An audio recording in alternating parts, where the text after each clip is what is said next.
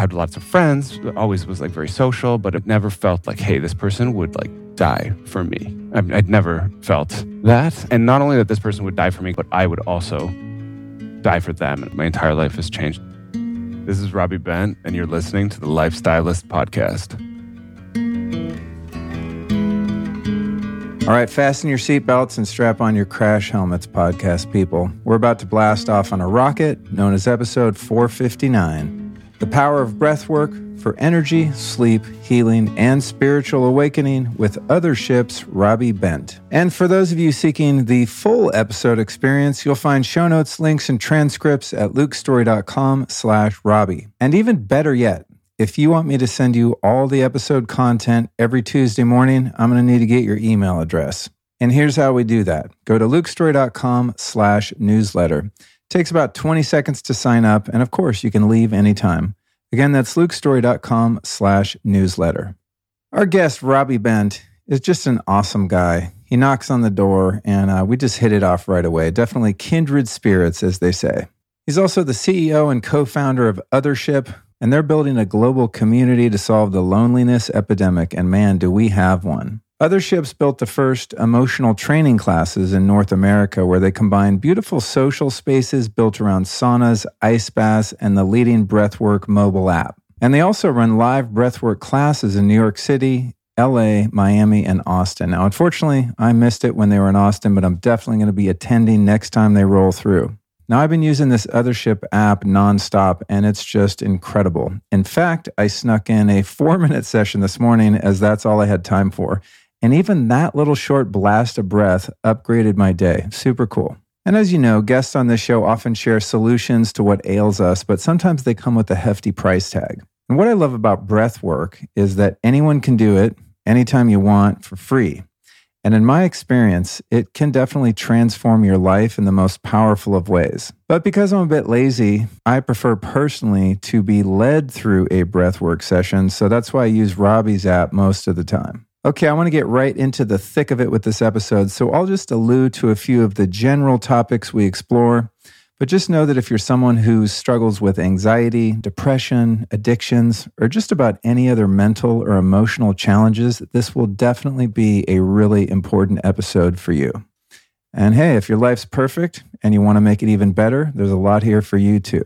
So after sending Robbie on a neurovisor and new calm journey here at the studio, we sat down and discussed the following: Robbie's wild experience at a week-long darkness retreat, his former addictions and how he got clean, the role hot, cold, and breath had in his healing, and how his company Othership came to be and where it's headed. We also explore their 2 physical locations in Toronto and New York City, the abundant science on the benefits of breathwork, and the various categories of sessions on the Othership app: up, down, all around, body, brain, and even psychedelic. And he also explains why the Othership journeys have so many variations of breath, and how he found the incredible breathwork facilitators for the app, and how the epic soundscapes they use are created. And finally, Robbie shares the most impressive Othership transformations he's witnessed since its inception. And I'll wager that after hearing this episode, you'll want to take the Othership app for a spin yourself. To do so, just go to othership.us/Luke for 14 days of their Breathwork app for free. And we also have an exclusive offer only for listeners of this podcast, and that's you. Go to lukestory.com/Othership and you'll get 25% off an annual subscription. And you won't find this deal anywhere else. Now let's go ahead and embark on this soul mission with Robbie Bent. Enjoy the ride.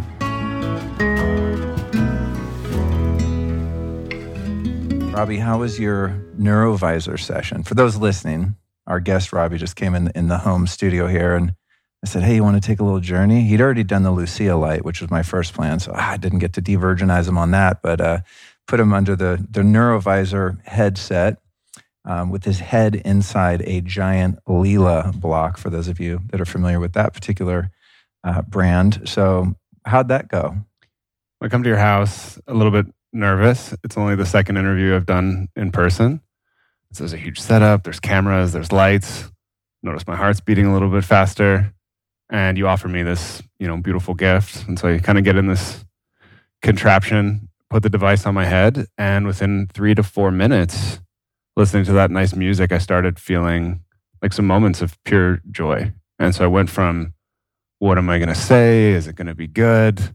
What's Luke going to think of me? These feelings of doubt, just to being completely present, looking at some of these beautiful colors and having moments of real awe. I would call them awe, I guess. So a few moments of, I'm not thinking, I'm not worried, I'm just here enjoying the sounds and the light. And I've tried Lucia Light a number of times, and I really preferred. That was a really beautiful experience to set the tone, help me feel a little bit more, adequate and present. That's awesome. Well, we had toyed with the idea of doing an Othership breathwork before, which I've been doing a lot of. We'll obviously talk about that.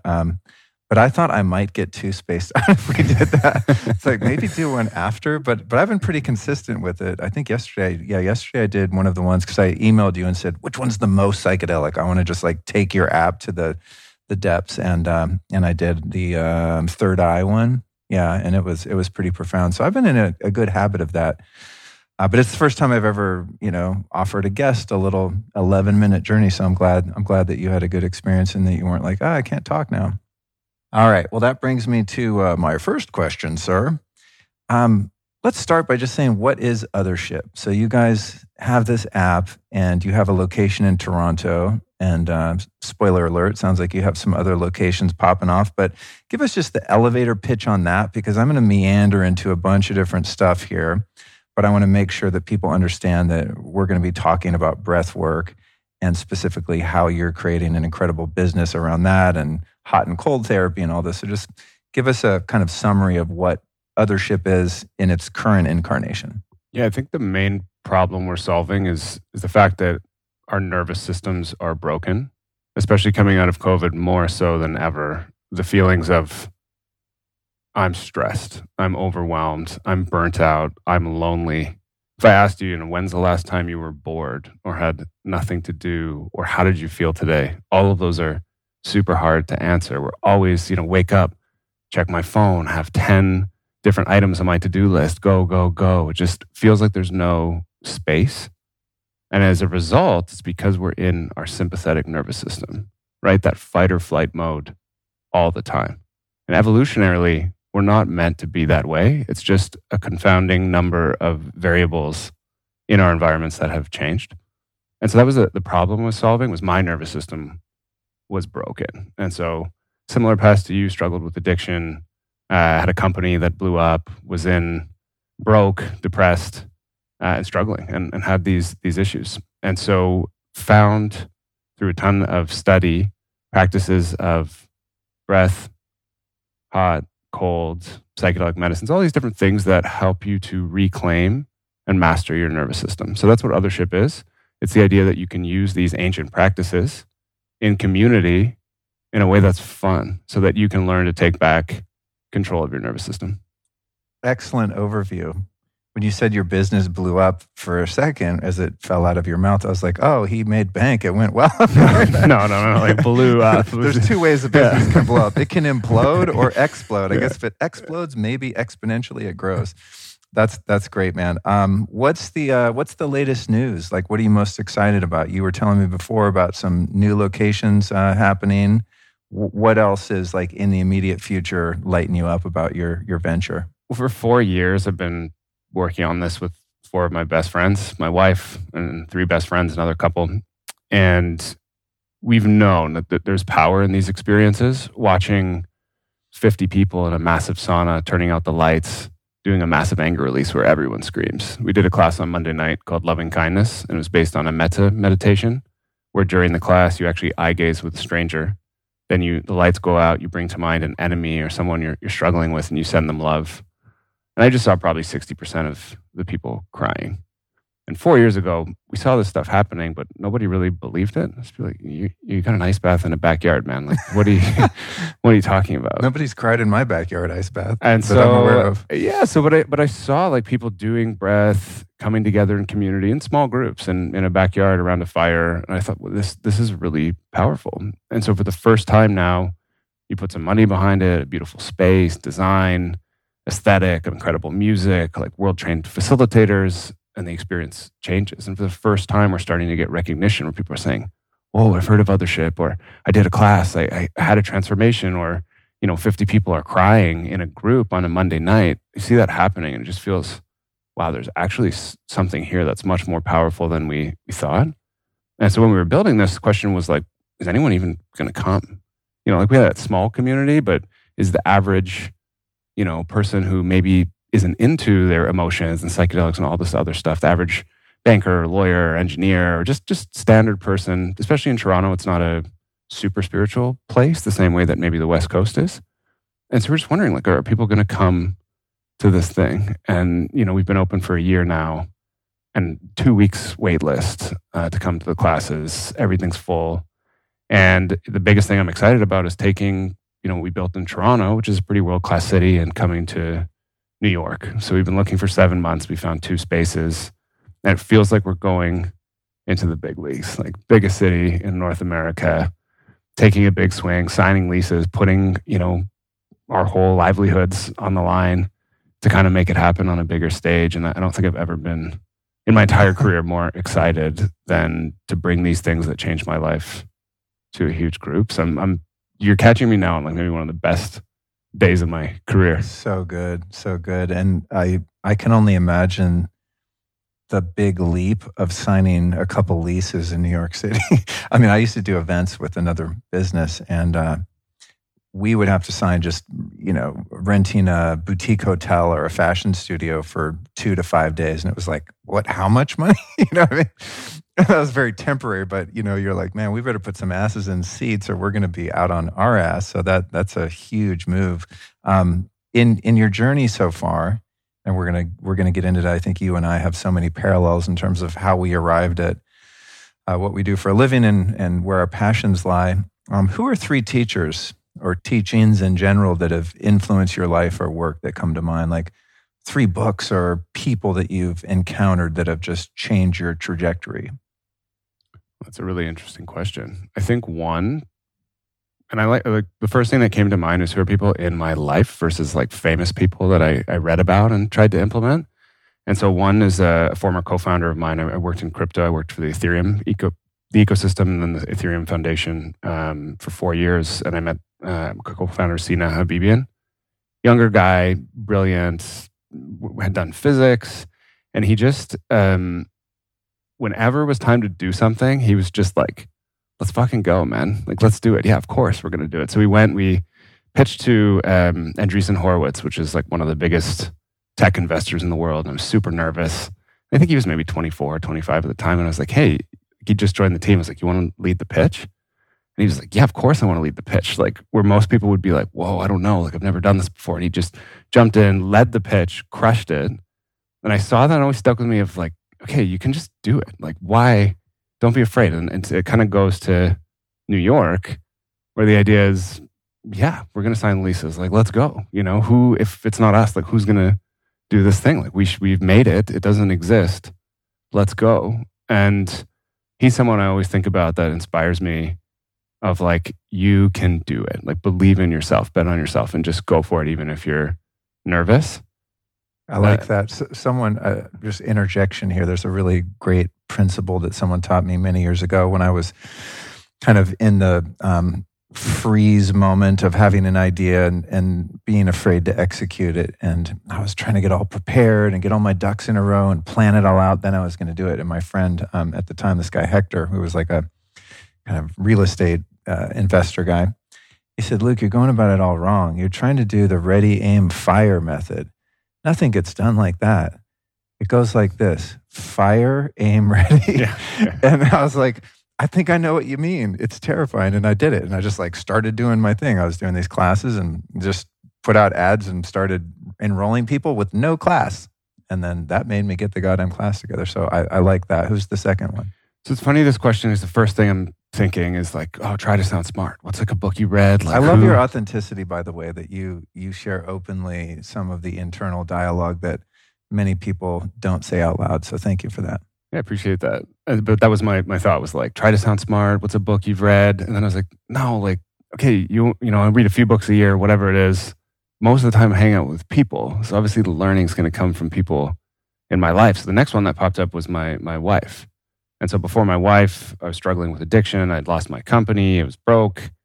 I met her and I always had this need, this insecurity of, I want people to like me. I want to have nice things. I want to prove I'm successful. When I met her, it was the first time. And I didn't feel like a good person. Like when I was struggling with addiction, I had problems with relationships and money and just doing things that were shady generally. I would disappear on the weekends. I relate.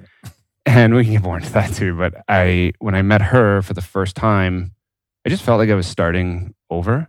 And if I just treated this person amazing, like it would mean I was a good person. And so every day, like I've never raised my voice or said like a negative word to hurt her feelings. And that was really important to me to start. And the more I did that, the more it made me feel worthy. And so she taught me about what it means to love somebody and to be a real team. Because before that, all relationships were somewhat selfish, where it's like, what can I get from this?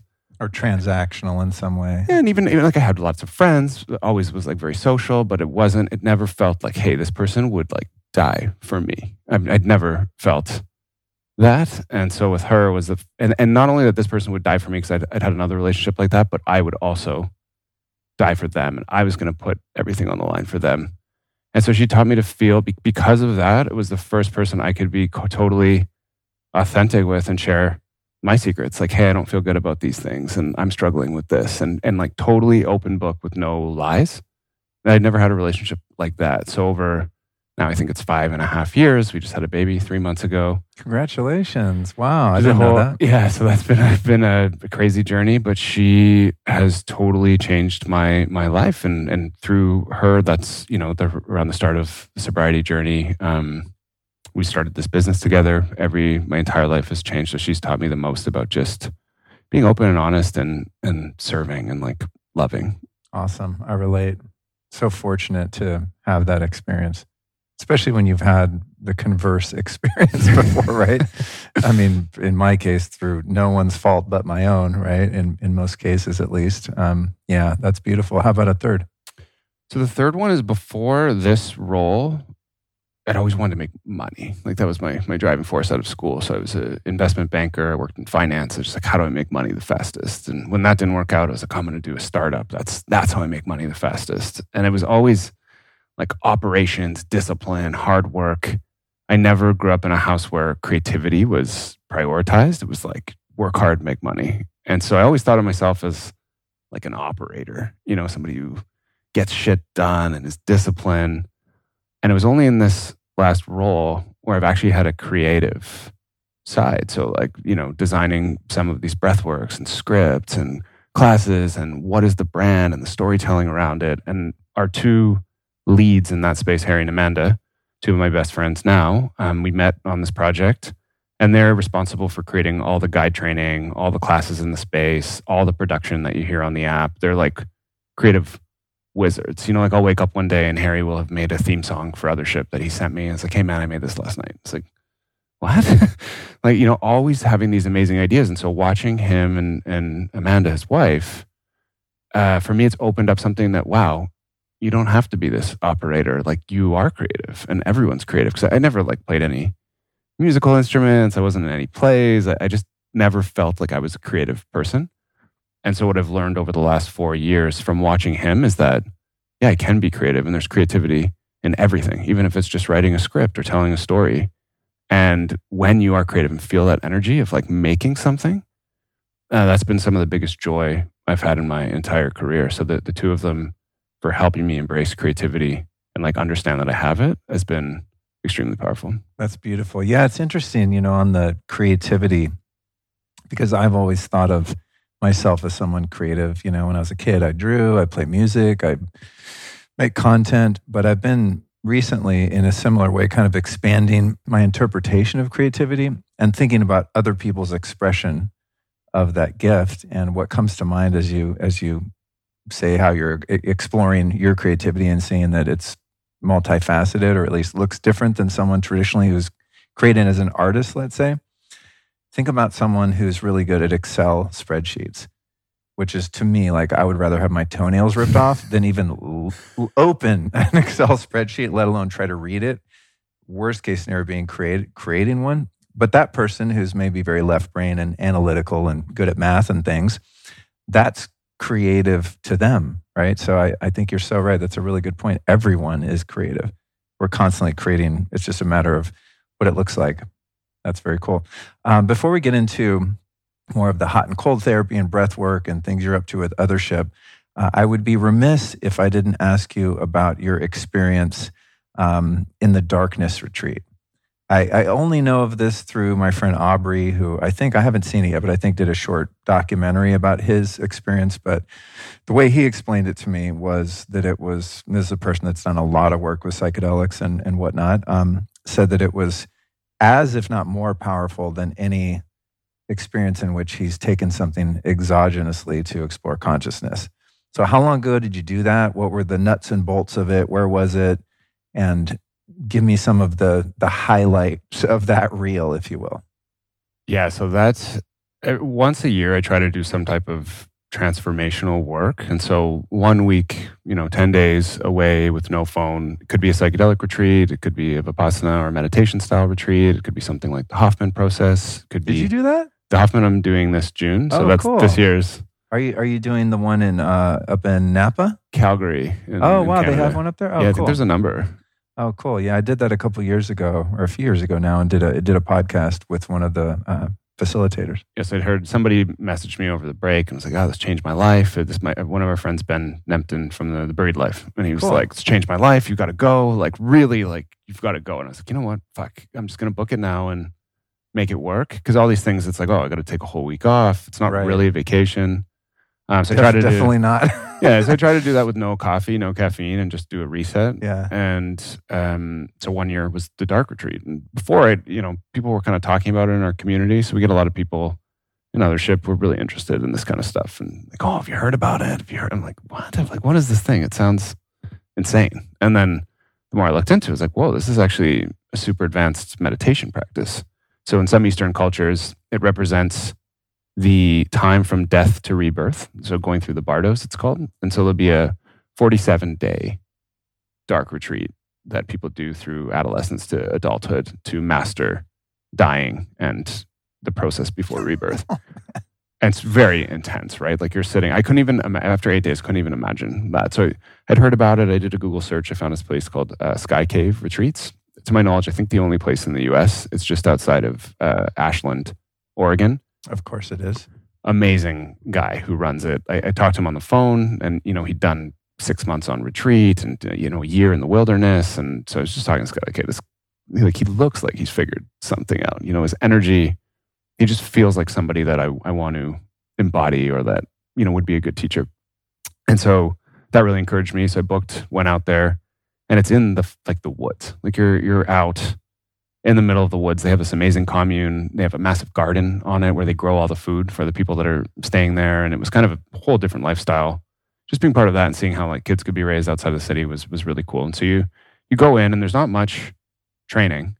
It's just you're in, and you kind of look around a little bit, shut the door, lights go out, and you realize I can't even see my hand in front of my face. Darkness. Like a float tank. And then, and then and they're like, okay, well, it doesn't adapt. And also, I didn't memorize the room. So if you even move 15 degrees, like a wrong turn, you're lost in this tiny room. And so I'd have to be on my hands and knees, feeling around. Oh, man. So, hopefully there's no sharp objects in there. It's a cave, there was just a bathtub. And I thought, this is so strange. Why is there just this bathtub and in the middle? And that was the saving grace of the experience, because it was a little bit cold, and with the cold, the fear comes. So the first 2 days, I was kind of afraid of the dark as a child. So if in my basement, it would turn the lights off, it'd be dark, I'd run up the stairs, super afraid. I was afraid of horror movies. And a lot of those fears were triggered. So as a human being, light and sight is where we get safety. So you wake up, first thing you do, you open your eyes, look around, I'm safe. I'm in this room, I'm alone. And so in the darkness, the first 2 days, you generally just sleep. There's no light. And so you have this long, super dream-filled rest period. And I hardly left the bed. And if I was going to go to the bathroom, I'd feel a little bit nervous. No one's going to grab you, but you kind of feel like maybe somebody is. And so there's just this subconscious, deep-seated fear from lacking sight, which was really interesting because you have to teach yourself to breathe in that state. And so the first 2 days were sleeping, and then it was mastering fear and discomfort. And so I had asked him at night, how do I do this? I'm struggling. So he would come once every night to drop off your food in like a little, they'd put it on one side and then you would open the other one in the dark, pull the food in. So like a double door? Exactly. Oh, okay. Exactly. And so, and then eating, it all comes in Tupperware containers. You don't know what anything is. You're kind of eating in the dark, sitting up. Eating with your hands? Eating with your hands. They would have like a plastic cutlery around for things. But a lot of stuff was like sandwiches and chips and stuff that's easy, like apple, that's easy to eat. Was the taste of food different with all of your senses being deprived? It wasn't super different. It was like uncomfortable to just, you realize how much we rely on sight as our dominant and primary sense, like everything. Is there a toilet in this thing? There's a toilet. Okay. Yeah, there's a toilet with I was picturing like a bucket. You obviously have to sit down. You have to find it. So there was running water and there was a bath. And so after, you could take a hot bath? You could take a hot bath. Okay. And so that was, dealing with the fear. You're kind of cold. It's this cave. It's dark. You'd wake up and every time you'd wake up, there's a panic. It's a sense of like, where am I? And you can't see anything. It just felt like you're being compressed. Like just, and I also went in, I think I was overworked, 16-hour days, coffee. Like I missed the flight because I was on Twitter at the gate. Like just, it was like you're driving a race car, like right into my language, bro. The wall. I've missed many a flight in my day. And so, this was like it was going maximum stimulation to minimum. And I would have these dreams that I'd left. And then I was like, no, I couldn't do it. And they were so vivid. And then I would wake up. And so in the space, I think some of the learnings I took away were just this one technique when you're feeling discomfort and fear, like deep fear. It was a way to breathe. And he had taught me, I said, I'm struggling. And so he had taught me this technique of, okay, breathe, feel into your body. Feel into your body, feel into your body, let go, let go, let go. And then visualize a positive feeling, a time you felt positive before. Perhaps it was a time you were brave or stood up to a bully, something like that. And sit with that feeling until you shifted your state. And what's nice is in day to day, you just feel shitty. You just go on. Like you're, okay, I'm busy. I've got my next email. I've got my thing. In the dark retreat, there's nothing else to do.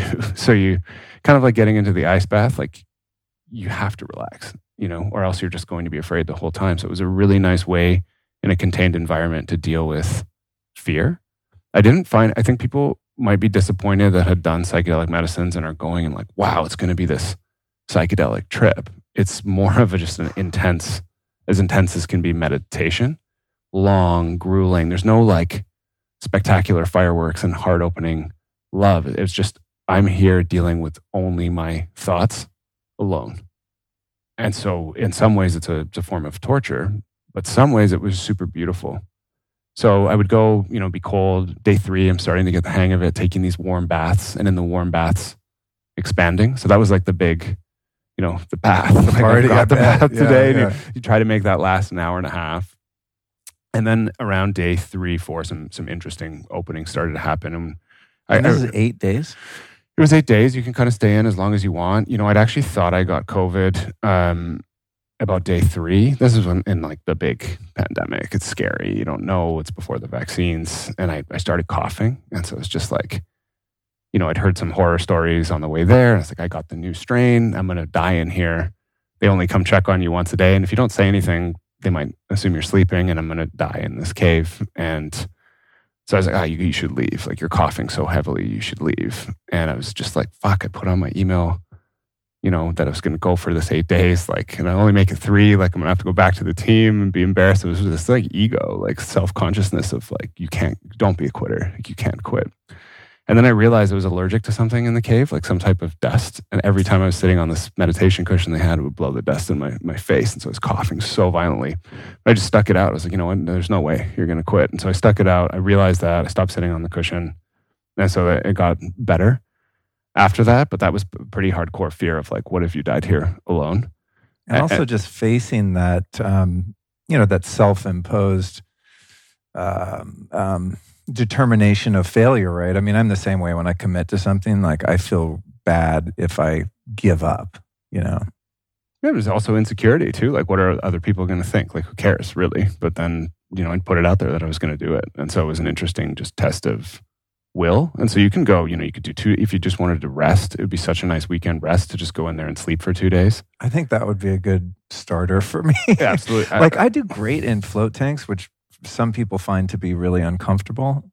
Just the claustrophobia, the acute loneliness of just being somewhere where there's no stimulation. But I like it a lot, and I go longer than the normal time allotted usually. But when I heard about this darkness retreat, I was like, oh, hell no. Which for me makes me want to lean into something when I have a fear. It's like, well, what are you afraid of? And I'm like, I don't want to look at the thing I'm afraid of, But 8 days, dude, that's a long time. It was long. Like the two things. So that was the first learning, was just dealing with fear and finding comfort in darkness. And as I was afraid of the dark as a child, there were these memories that came up of, this movie Witches, this movie It. They're like these villains that terrified me in nightmares when I was 5 years old. And I could see visuals of these villains, but it was kind of like they were retired. I'm like, oh, remember when we used to scare you as a kid? Like, you're not afraid anymore. And so it was really a mastering of fear in a very long setting. So that was a really interesting... Like exposure therapy. Exactly. Right? Yeah. So that was really interesting. And everyone I told about this, like, what are you talking about? This is insane. Like, nobody was like, fuck yeah, I can't wait to do it. It's out there thing. And then the second thing that was really interesting was, in life, we're on the surface almost all the time, especially in a standard life. It's, and even with some of these practices, I'm doing this every day. I wake up, what's my task list? I'm checking my phone every hour. I've got these emails to send. I'm on social. I'm sending, like, it's just always stuff. And so you're only thinking about like what you need to do to survive. And maybe you have your 5-minute meditation practice. Maybe you have a moment that's like awe-inspiring or lovely. But even in a relationship, like, you get in these ruts, and it's the same thinking patterns over and over and over. And so what this does, imagine you put up an umbrella, and that same stuff that's raining down on you every day, all its stimulation is gone. And so all of a sudden, this like clarity comes of, okay, I'm not thinking about what I have to do tomorrow because I don't have anything to do. I'm just here. And so stuff starts to come up. Am I living a good life? Oh, wow, my parents are almost 70. Like, mortality is, they might die soon. How am I going to feel about that? I'm halfway through my life, potentially. What kind of changes should I make? Wow, this is so boring. What is missing? Connection. What does that feel like? How great is life? So just having... Cool. That's cool. It's almost like, you read all these books to get insights, and it's just like, okay, if you just stop, the insights are there, and you're just taking away everything that's distracting you from them. So instead of having to listen and get others' insights, it's just a way to like go as deep as you can into who you are, mixed with like, wow, this sucks and it's really long. And, around day 5, you can't really sleep anymore. Before day 5, the dreams get incredibly vivid. That part is almost psychedelic. And then the one other thing that is memorable still after, it's probably a year and a half, almost 2 years ago, was coming out. Oh, man. Like, probably one of the best moments or most memorable. I can still feel it in my body. It's about 8 days. I'm like, hey, you know what? The goal was to do 10 initially. And I was like, you know what? 8 is fine. There's no more ego here. How could you tell that it was 8? Did you ask them when they came in? So he comes once a day to deliver the food. So you knew he came 8 exactly. times. And you're like, no. You're like, there's nothing else to think about. Like, you're like, okay, I made it. Like, if I could just do one more hour. Scratching lines on the wall. One. it's hardcore. And so I was like, okay, you know what? I've made it. This is good enough. I don't have anything else to prove. The ego of 10 days, it's stupid. Like, you got what you needed. And I'm like, I'm going to get out. As soon as I said I'm going to get out of my mind, it was like a panic. So like running, like trying to find the door, like, fuck, where is it? I can't get it open. I can't get it open. Like, and you can leave anytime. Like, there's no person. It's not like locked or anything. You can turn on the light anytime. And so I just, finally like pull the door open, and it was in the morning, still dark, and like buzzing. That's how I'd say it. So I open my eyes, open the door, it's dark, but it was like I could see every molecule, like in the air, particles just buzzing. And wow, what is happening? And also the air in the cave wasn't super fresh.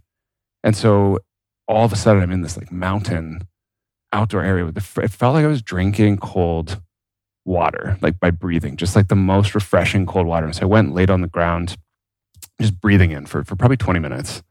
And then slowly the sun started to come up. And at first you realize that color is only a reflection of light. And with no light, there's nothing. And so, at first it was browns dark as like the sun started to come up and like a bit of greens. I'm kind of hugging the ground, just looking. And then when the sun sort of crested and I saw that first blue in the sky and the sun like hit me in the eye, it transported me to a moment when I don't know why this moment, but a moment with my dad skiing as a kid where I saw the sun like fully in that moment of just pure joy being a child. So it's just like, wow. And I like look down the hill and this dog comes running up, like massive sheepdog. And I just kind of hug the dog. It's the first kind of person I've interacted with. And I ended up going for a walk, putting on some music. They had a creek there. So I did like a natural cold plunge, ate a beautiful sauna. And then I ate what I could see. And so in that like 2 hour, 3 hour, 4 hour stretch, just like the beauty, absolute beauty of the simplest things of just seeing the sun, walking, breathing in fresh air, being with the dog in a cold plunge, talking to people, like, 20 out of 10 life experience for the simplest, easiest things. So that was sort of the third major learning, was just a reset on gratitude for life, like how good the small things are. Wow. So cool. The way it was described to me included, I don't know if this is scientifically accurate, but when you're in darkness for that long, you're going to produce more melatonin. And if there's no light, you won't make any cortisol. And then this melatonin has the capacity to sort of downgrade or upgrade, I guess, in this case, to endogenous DMT, which we know we have in our brains, probably in our whole bodies. But you didn't have any kind of far out visions other than your dreams. Like you never felt like a psychedelic or transcendent experience to the degree that one would with taking plant medicines or something of that nature. I thought there was transcendent experience in thought patterns. So there was heart openings in that same way, but they're sort of earned. Like you're if you take a 5-MeO, like you're on the journey. It's going. You don't have control. You're just letting go. In this case, you're still cognizant the whole time. So there was no explosion. It was like a slow, gentle build with state shift from lack of stimulation. And there are visuals. So you're looking in the dark and things are happening. Like there was moments where I felt like I was in a courtyard with dark, like almost in Harry Potter, like Voldemort's lair, like pretty scary shit, with these shadows that are coming toward, and you can't really make it stop because you close your eyes, it's the same thing. And so there are scary visuals, but it's not like an ayahuasca or DMT experience where it's like, got it, I'm on this journey. So it was much more subtle, challenging. It's just kind of a different thing. I wouldn't say it's better or worse. I would put like dark retreat here, psychedelic medicine experience here, deep meditation retreat here, and they're all kind of different ways of getting to a similar place. I like it. Yeah. The house of God has many windows. All right. So tell me the name of the place again. It was called Sky Cave Retreat. Sky Cave Retreat. All right, you guys, we're going to put that in the show notes, which will be lukestory.com/ can't say S's very well, /Robbie. lukestory.com/ Robbie. We'll put that in there along with anything else we talked about today. A common request from Lifestylist listeners is a breakdown of my top 5 non-negotiable supplements. After a couple decades of research, I'd have to say that vitamin K2 easily makes that list. Nearly every American adult has insufficient levels of vitamin K2. It's simply not available in the modern Western diet. Why does this matter? Well, a K2 deficiency can cause major issues, including coronary artery disease, heart disease, bone spurs, kidney stones and liver stones, plaque in your heart vessels, and even major cardiac events. In 1990, the Rotterdam study looked at people from Eastern Japan who consumed high amounts of K2.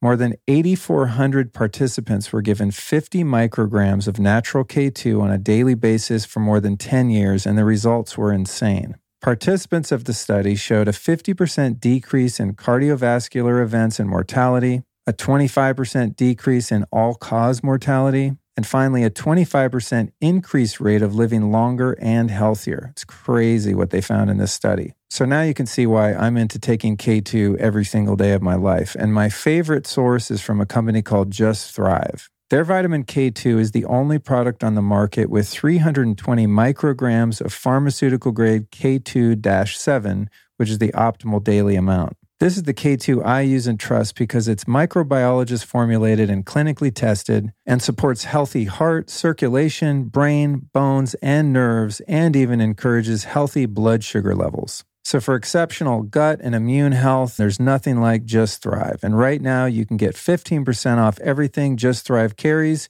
when you go to justthrivehealth.com and use the code Luke15 at checkout.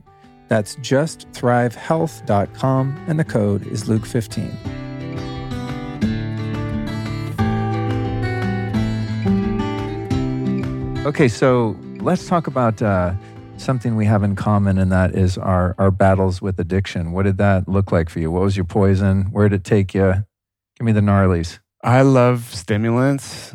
Always have. My brain, I did some of the genetics testing. My brain clears dopamine super fast. And so like if I watch a Netflix show, I can watch, 20 hours. If I'm reading a fantasy book, I can read the whole book in one sitting. If I'm working, I can go 2 days and I can get really ramped up. So if you're like, hey man, let's compete at this thing. Boom, dopamine triggers, like let's fucking go, And so for partying, I started with alcohol, in high school, pretty early, probably like 14, loved cannabis, alcohol, graduated to ecstasy, then graduated to cocaine. And that was probably about 18, 19. And alcohol and cocaine became, for me, almost every single weekend throughout university. Were you in the cocaine in your nose or in a pipe? In nose. Oh, okay. Did you ever hit the pipe? Never hit the pipe. Smart man. Yeah, it wasn't around. Very, very intelligent choice. Wasn't around my group of friends. So I wasn't exposed to heroin or like crack. Probably because you didn't live in Vancouver. Yeah, Vancouver's a pretty gnarly spot for I haven't been there this in a kind long of time, stuff. but I understand heroin is ubiquitous there.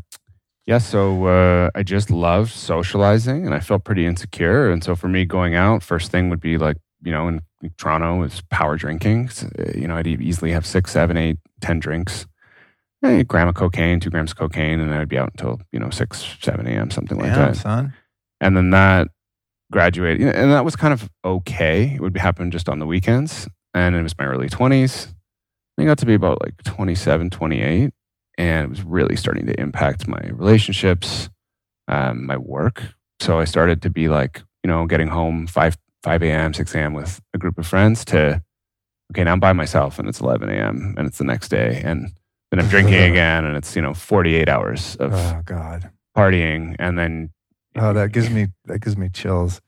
There's there's a lot of bad feelings in life, but one of the most creepy feelings that I experienced an untold number of times is when you're like coming down off drugs and the sun's coming up and the rest of the world is up, like getting ready for work and stuff. Because I used to, I don't want to steal your story, but one quick story that was like at the lowest of lows in my addiction was when I was using a lot of crack, which is why I asked if you hit the pipe, which I would definitely not recommend anyone ever do even once. It's the worst fucking thing ever. I'd be smoking crack all night and then I would want to keep going. And so I'd go out like 8, I'd still be going to 8 or 9 in the morning. I would walk around Hollywood Boulevard, like looking for dealers. Most of them would leave when the sun came up. And talk about like the most demoralizing, shameful, depressing, sad thing in the world is watching other, air quotes, normal people like waking up and starting their day and you're the fucking loser. And no judgment against people that are still doing that. If you're listening, I hope you make it through. But those were, I think, the darkest times for me. It was not even those times like alone with myself coming down, but coming down and trying to not come down while the world is like spinning around you, especially in a big city, and just being out with the bright sun, just going like, oh my God, dude, you are a fucking loser. Your life is over. And with the contrast, I guess the contrast of being around other people and the way that they probably see you as you are a yellow, skinny, strung out kid on the streets of Hollywood. I mean, just the worst. If I've ever thought about, maybe I could have a glass of wine, like I just go back there and I'm like, even if I could, I don't want to find out the hard way. So I stay on the path. But anyway, more about you. So this started to progress where it's not like partying with the homies. You're waking up the next morning and you're supposed to show up somewhere and be responsible to someone or something, and you're falling apart, I assume. Yeah, so like a couple of things that like came to mind. I moved into this really nice hotel in Toronto, and so I'm trying to run a startup. and it's no longer Friday and Saturday night. That's happening, and I'm missing work on Monday. Then it's like, I'm going out for a glass of wine on Wednesday, and it's, maybe just a little bump. Okay, little bump, then to go to sleep. That's in my mind. I'm just going to take a little bit of Coke and go to sleep. And then, and then it would be once a week. I love the logic there. Like, one drink's fine, little bump, it'll be super fun. And then, I'd be driving into work without sleeping, machine gunning cigarettes, like red-eyed. Even, you take 2 showers, you still smell like alcohol and drugs. And I would drive into work and then go into work. And I was like, what am I, then I would sleep in my car midday when I came down, like in the back seat, and I'd bring a pillow. And a couple moments, I was living in this super fancy hotel, and I would be up all night, and the bar would open at 11 a.m. And so I would, be waiting 11 a.m. And I would go down to the bar. That's a long wait.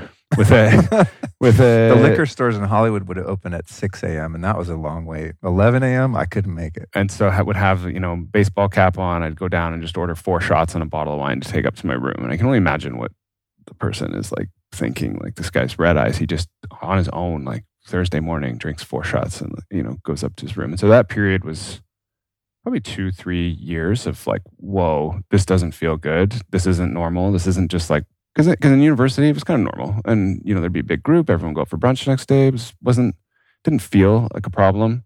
Even in my early 20s, it didn't feel like a problem. And then around 26, 27, this stuff started happening as a kid. This is like, you're walking around in the daytime looking at people like, this is a fucking problem. Like, and then I tried Cocaine Anonymous, tried Alcohol Anonymous. Didn't really work for me. I tried a Vipassana retreat, which like worked a little bit. And it was the final straw was an ayahuasca ceremony. Not the first time, but the second time I went to Peru. And I really went with the intention of like, I don't want to do cocaine ever again. And through that ceremony, I realized, like, okay, well, the problem is alcohol. You're having 2 drinks and then it's loosening your willpower.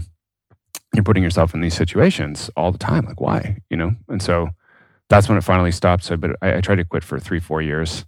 Would have like 2 months sobriety and then step back and feel like guilty, and then would have these binges. And then about 30, 31, moved to Israel, did the Vipassana. A few months later, did the ayahuasca, and then have been sober ever since. Wow, good for you, man. I find that this path, when I got sober, your only options were going to a treatment center followed by a lot of 12-step meetings, which I took to like a fish to water, and it worked for me great for until now, 25 years later. But a few years ago, I started to meet people, and this is what actually led me into having the curiosity to explore plant medicines and whatnot in an intentional way, obviously. But I started meeting people like you that were like, I was on Coke, I was drinking, blah, blah, blah.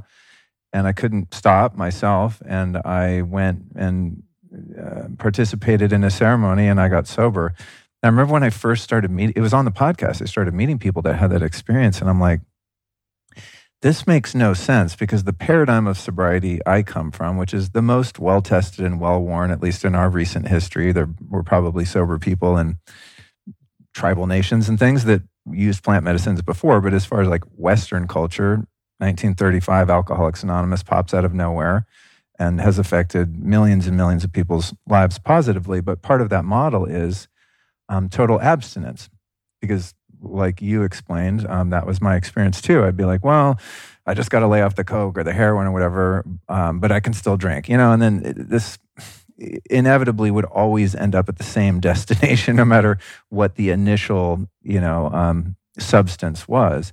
So when I started meeting people, that the way I interpreted it in the beginning was like, wait, you did drugs and it made you get off drugs? How does this make sense? But over the years, of course, I've learned, and I think just grown more curious about that phenomenon. And I think what it is that what Alcoholics Anonymous does, I mean, it does a lot, but at the core of it, really, the stated purpose of that program, for example, is to elicit a spiritual experience. And the funny thing about this is, and I've done some podcasts kind of touching on this, the foundation of Alcoholics Anonymous, and let's just call that like all of the 12 steps and all of its permutations and all the different problems people have, right? There's an anonymous for just about any personality disorder or addiction. But it was founded upon the co-founders Bill Wilson's famous white light experience. which he experienced kind of in the DTs in a treatment center in a hospital. A couple days after, he had been weaned off of alcohol with a plant medicine called belladonna. It was this formula they used to use to dry drunks out. And so he had this psychedelic experience. A couple days later, had a spiritual experience on the Natch and got sober from that. And then, the rest is history. And then he sought out to help people have a spiritual experience. So from that perspective, it actually makes sense that if someone has a deeply transcendent experience using, air quotes again, a drug, right? 5-MeO, ayahuasca, psilocybin, LSD, whatever it is, it makes sense that one could have the experience of the divine, of God, of higher states of consciousness that could then render them sober. And you're not the first person I met that's had this experience. The interesting thing to me about it is that just having a peak or a series of peak experiences, it could remove kind of that demon from your personality, like that glaring flaw of addiction, but it doesn't necessarily give you a framework of principles by which to live that change your moral compass and your inherent character. So there's no question in this. I'm just kind of sharing my perspective with you. It seems that one not only needs a deeply transformative experience, but following that, and I guess this is what we call integration in the realm of working with medicines and stuff, is that one kind of needs some sort of philosophy or framework by which to live so that you can, or practices, which we're about to talk about. I like to share this because I have had a lot of experience in these realms at this point. You have to have some sort of, you don't have to do anything, but I think it's the longevity of one's sobriety and quality of life is not only dependent on that peak experience, but in the unfolding of some sort of spiritual framework or practices that keep you going, right? Whether or not you choose to go have one of those experiences again. So you got sober on this ayahuasca retreat in Peru. How did things like breathwork and hot and cold therapy that have now merged into this thing that I'm seeing is going global for you, that's my vision for you with Othership, how did you start using those as integration tools to keep that going? And what other kind of teachings or tools have you used? You mentioned Vipassana retreats so that you have something of your own to build on, right? Because one can get sober. There's an old saying in AA, what do you get when you sober up a horse thief? You got a sober horse thief, right? And when I first got sober, dude, I used to steal from my job. Like I was a scoundrel, but I was sober. So I didn't have the kind of the morals and the compass to guide me yet. And thankfully, I hopefully have learned that by now. Definitely not stealing from anyone. So what was your experience of that afterward? How did you start to integrate some of these other practices so that you weren't like, oh, bing, my head got blown off by ayahuasca and now I'm just back to being me again?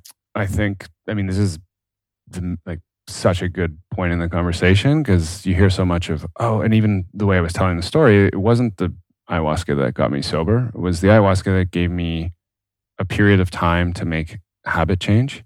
And so when you come back from that first experience, like I feel amazing, I can do anything, my willpower is stronger. Every time I do one of these transformational experiences, especially with psychedelics, I feel there's a window to make change in behavior, but it's not sufficient to guarantee you'll make that change. Right. And so Gabor Mate has a movie, The Jungle Prescription, and they send heroin addicts to do ayahuasca. Oh, I haven't seen that. Yeah, the remission rate, spoiler alert, is, or whatever, I don't know if it's remission's the right word, but the people who are doing drugs, relapse rate 99%. What? And massive. And so... God, I can't believe that. Well, the problem is if you go back, and I've actually seen this with friends as well, who are like, hey man, you quit drugs, like what'd you do? Like, oh, this retreat, I want to go. And like, that's kind of it's hard going through the ayahuasca, it's brutal. But it's still easy. Like it's 7 days, 10 days, you do some journaling, you do a diet, you go. What's hard is you come home and same friends, same job, same thought patterns. You don't change your thought patterns you've been building for, if you're 40, for 30, since you're 3, 4, 5 years old. So you can't just, I have the same things I'm working on for 10 years. It's the same intentions, the same deep down inner critic. So I think you come home and the chances that you are changed, as you said, they're not. You're just sober.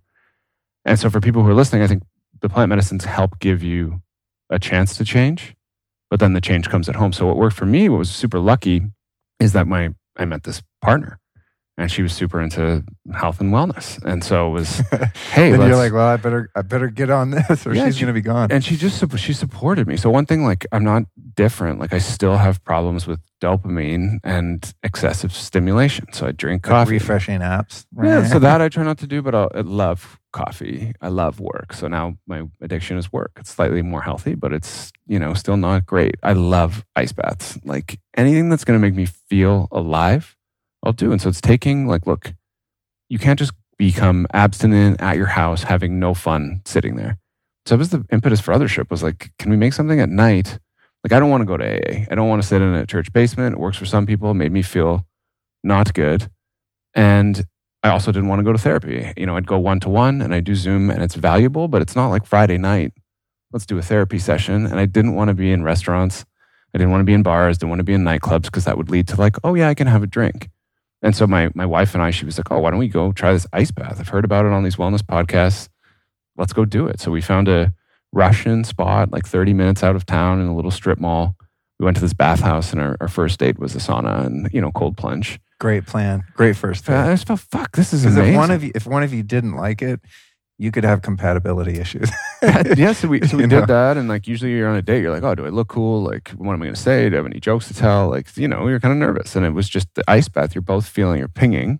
No one's on their phone. You're kind of in a bathing suit and a robe. You're not all dressed up, and it just was amazing. And so we started doing that every single weekend for years. While I worked at Ethereum, we lived in San Francisco, we lived in Berlin.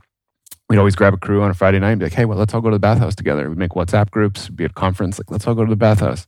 And every time, like, the next day you'd wake up and, it kind of gives you that stimulation that you're getting from drugs, but in a healthy way. Like, it's actually raising your sustained dopamine levels. So if you struggled with cocaine and stimulants, the ice bath can help repattern. And so you hear a lot about it for, like, inflammation and immune system and all these things. And it's great. It's definitely a biohacking tool. But for me, it was a repatterning for drug addicts. And I've actually seen, like, legitimately 100% of people that like cocaine use love the ice bath. And it's just, it's nature's cocaine in some ways. So you're feeling this massive boost in dopamine, but it's healthy. And so that is a tool daily, extremely powerful. That combined with breathwork, the ability to shift my state.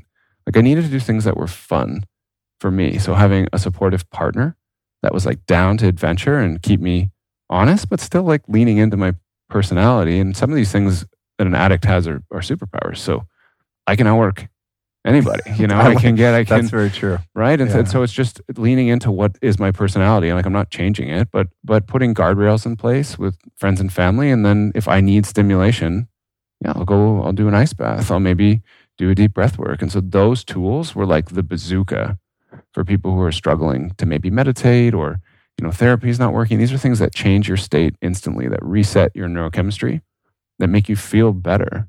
So that for me was the goal, was like, okay, meditation sort of worked, psychedelics sort of worked, but they're not really working for my friends. Like, meditation's really hard. It requires a ton of discipline. You sit down, your mind's racing. It's like, am I doing this right? You can do it for 30 days and still feel, I don't know if I've got it. So most people fall off. And then therapy, there's massive lines. It's quite expensive. You have to bare your soul to people. So there's a lot of friction for both of those.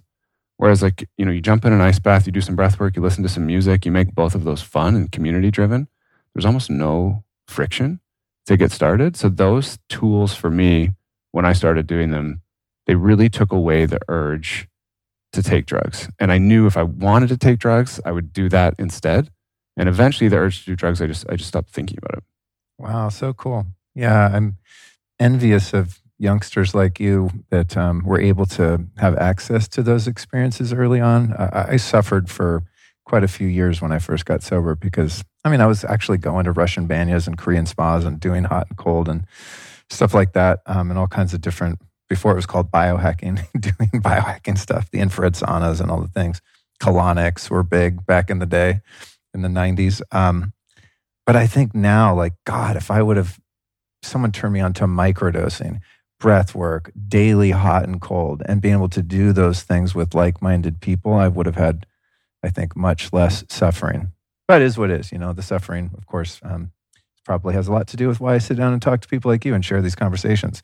So I want to alleviate for other people. But I just want to tell you, you're lucky you came into the sober game at the time you did, especially since, sitting in church basements and AA meetings didn't resonate with you for whatever reason.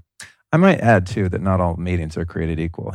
Absolutely. And I think this is a fantastic program. It's helped millions of people. It just, for me, the few that I went to, I just felt like there's something wrong with me. Everything has its level of consciousness, right? Including each collective consciousness of every little micro 12-step group out in the world.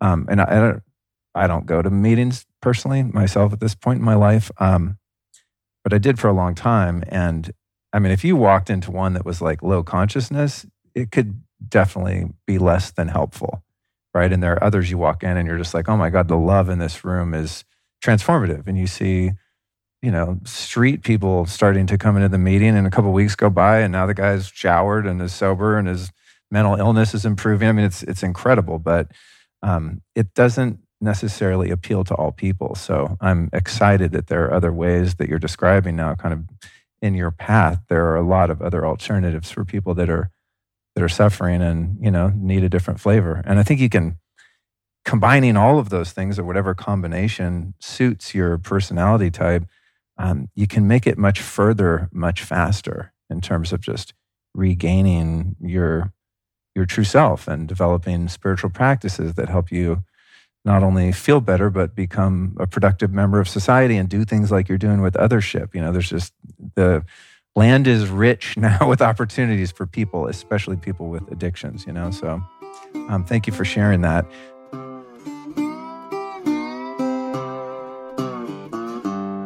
If you follow me on social media, you've likely seen me using these gold metal cubes or wearing this trippy-looking gold capsule necklace. And if you were to take a spin in my car or visit my house, you'd see them everywhere. All of these devices are created by a super rad company called Lila Quantum. I use them to neutralize EMF, improve the quality of my blood, and even charge all of my food with quantum energy.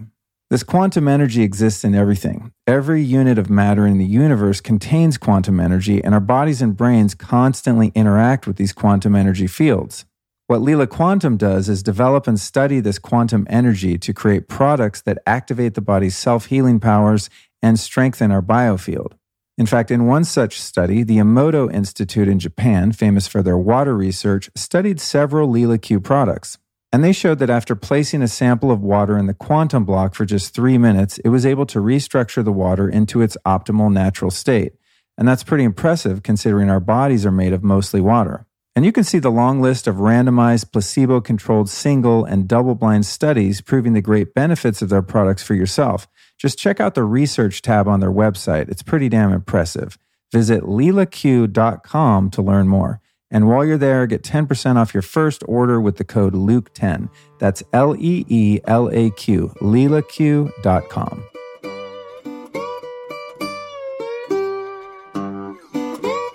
What's happening in your Toronto location, which I'm really disappointed. It sounds very far, and thanks for the invite in February. I have other plans, but it sounds hella far for me. Living in the middle of Texas, you realize like everything's super far.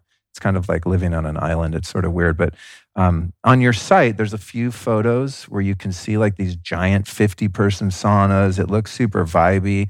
It does not look like an old school Russian banya or Korean spa in a mini mall in the suburbs. It looks super high level. So what's the space like? What are the experiences like? And who builds your freaking saunas? They look really cool. Yeah, so Harry and Amanda, who I had mentioned, had trained in Europe to be like off-goose sauna masters. Oh, so really? it's a term I think originated in maybe Germany/Finland, and it's an art, kind of a performative art. So it's, you know, the use of essential oils and different smells, different temperatures, dancing, waving the towel to create performance. And so our classes are partly inspired by the traditional off-goose, which, you know, they live and trained. Harry and Amanda, myself, Miles, we've been to over probably 100 bathhouses worldwide. And they were so detail-oriented, they would go in the saunas, measure them, look exactly what they want, cool. Ask about what kind of wood. They trained with one of the world champions and lived at his house for a bit of time. So they actually custom built the sauna, the dimensions, wow, the heater. So it's an internal. expertise. And then we have an amazing designer who created like the vibe. And so the space itself is meant to feel like a social space, but also we call it the house of transformation. And so there's 3 types of classes. And so it's, to my knowledge, the first ever classes, emotional wellness classes in a sauna and ice bath at that scale. So you'll come in, there's a guide, there's a fire, everyone sits around the fire in stadium seating, and the classes have... Is this inside the sauna or like in the tea room? This is out in the tea room. Oh, so you'll kind of meet an actual fire? Yeah. Perfect. You'll meet in the tea room, and the idea is like humans have gathered around a fire since the beginning of time. And we wanted to create a place where you can, there's hot and cold, but socializing is important. So you'll come in, the classes might be one of 3 things. So there's up classes, and that's like almost like a fitness class. So you'll have vocalizations and roars, movement, maybe some squats, really getting the energy up. The music might be electronic or hip hop. It's very much like if you've been to Berries or Soul Cycle, it's that kind of vibe. It's really ramping up your energy.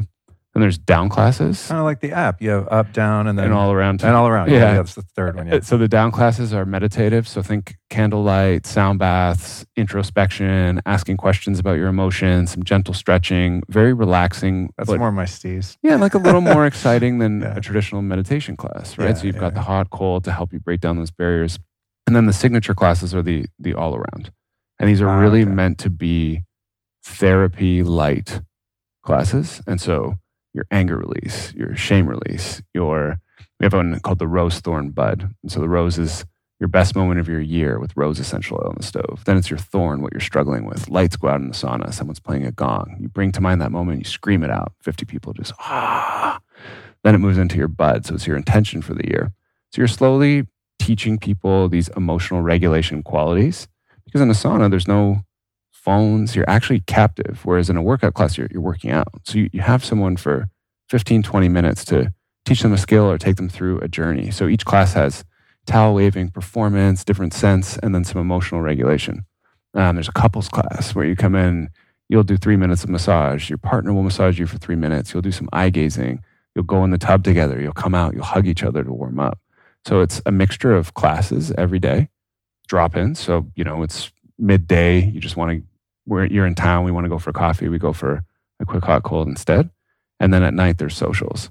Because the big thing was like, do people want wellness parties? And our backgrounds are in hospitality. My partner owned a bunch of restaurants, nightclubs. He's also on a sobriety journey as well. And so it's like, could we create, the Wednesday, Thursday, Friday, Saturday night vibe? And so that was a question and something that now is just, it's slammed. And so, you want to meet a girl, you want to go on a date, you want to have a birthday, you want to bring a bachelorette, you want to go with friends, but in a way that it's not people wasted falling all over. So we had a party on New Year's, complimentary. We just told everyone in the community, hey, if you want to come, it's free tonight.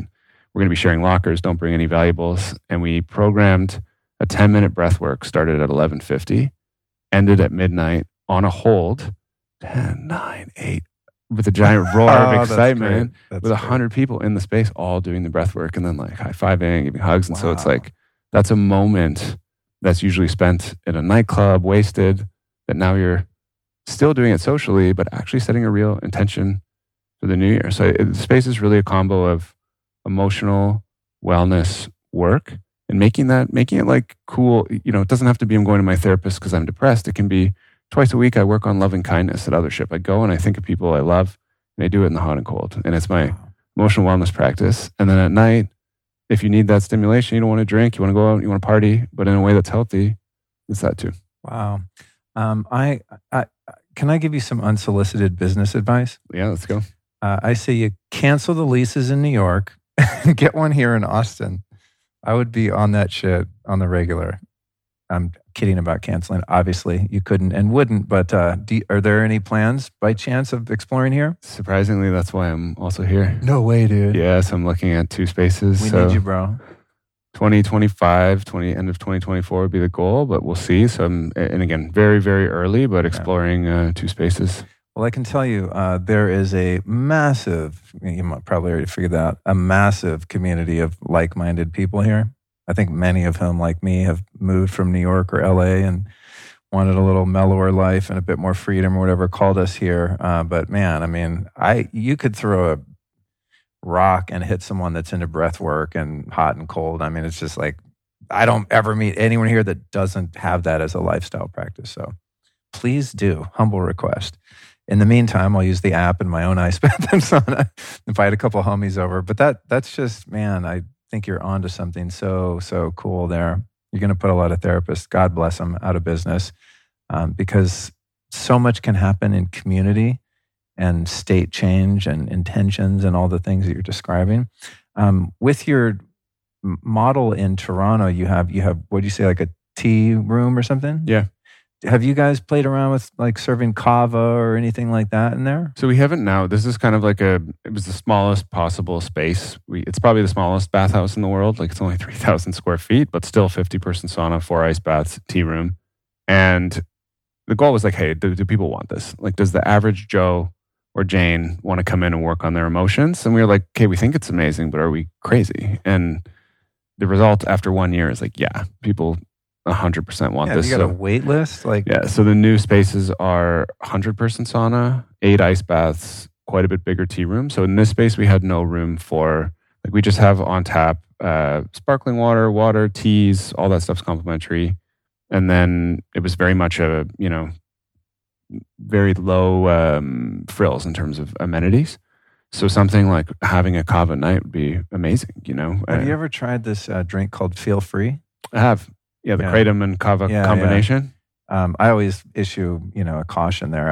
I don't ever drink a whole one. I think it says on the bottle, drink a quarter, which is about what I drink. But if you drink a whole one of those, like you're lit. I mean, it's pretty strong, but it makes some people nauseous, I think, because of the kratom and whatnot. But I hit them. I keep a case of it around, and I like to do a little quarter. Oftentimes, I forgot today, but I'll do it before a podcast. But I find that particular drink is a really great social lubricant.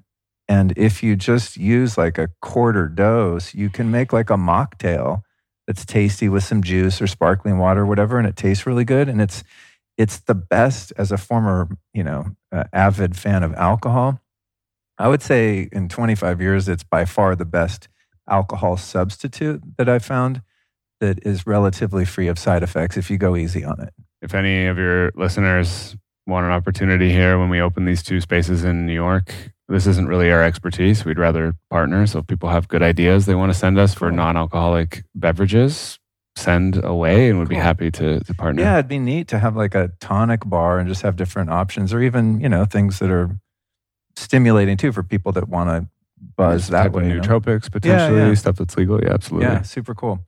Let's talk about the app. So I got the app. You guys sent me a link, and thank you for that, by the way. The other day I emailed you, and I was using it wrong. I didn't think I was logged in, but I just wasn't hitting the right buttons. And you're like, give Luke lifetime access. So thank you for that. That was a really an amazing gift. One of the many benefits of having a podcast. But in anticipation for our conversation today, I was like, well, I need to do a bunch of these so I really can speak from experience. And dude, I got to say, it's freaking badass. I mean, I love breath work. It's something that I've been doing for a long time.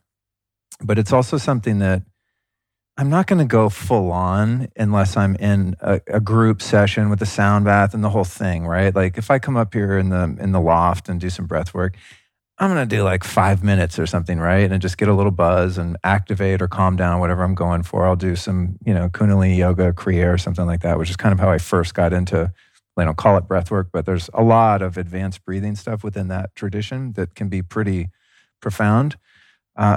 But I just won't do it. It's like working out, man. If I go work out with some buddies or God forbid, go to a gym, I'll put in an hour. If I work out on my own, I'm going to go get my X3 bar in the backyard for like 5 minutes to be like, yeah, good job, Luke. I'm out. It's not called, I think I said this in one of y'all's promos, that they don't call it breath work for nothing. Like the ramp up period, and you guys say this a lot in the guided sessions on the app. You're like, okay, you guys, I know this is hard right now, but like we're almost to the threshold. And it's so true in breath work where you start doing it, it is like working out, depending on the style, but it's like, oh God, I don't want to do this. I don't want to do this. There's resistance, but then you do hit this threshold and you just gain momentum, kind of like running, right? I'm not a big jogger, but you run, it sucks at first, and then you hit your stride and you're like, I could do this forever. It's really like that. But a couple things I like about the app is that there is such a variety of duration. Sometimes I don't want to do an hour. Like I want to do 10 minutes or 30 minutes, whatever. But if I want to do an hour and go deep, which I've done, I think the Third Eye one was about an hour, then it's there. And an hour sounds like a long time. But once I get in there and get activated, next thing you know, they're like, okay, last song. So I like that. And also the music is really good. And there's a lot of variety in the music.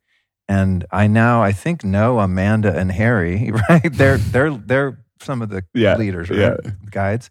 Yeah. So like your voice, I know prior to meeting you, their voices. I like that there's a couple different guides in many of them. So like you'll be doing it and then Amanda takes over and there's all these different little sections. And I find that there's enough novelty in it that it kind of keeps my interest. And I did 2 nights ago, one of the 10-minute sleep ones. And I'll be honest, I was a little skeptical. I'm like, nothing makes me tired. Like I literally just have so much energy. It's very hard for me to go to bed. Once I go to bed, usually sleep well, but like getting there, it's hard to get myself in bed and relax. And I was like, you know what? I'm going to try it because I'm doing this interview. I want to see what happens. Dude, I was falling asleep at the end of the 10 minutes and I was like bummed. I had to get up and put my headphones away. I was like, oh man, I want to do this and just like be ready to actually fall asleep, which I was. And I still had to get up and turn the lights off and stuff. So I was like, you guys cracked a code. So congrats on that.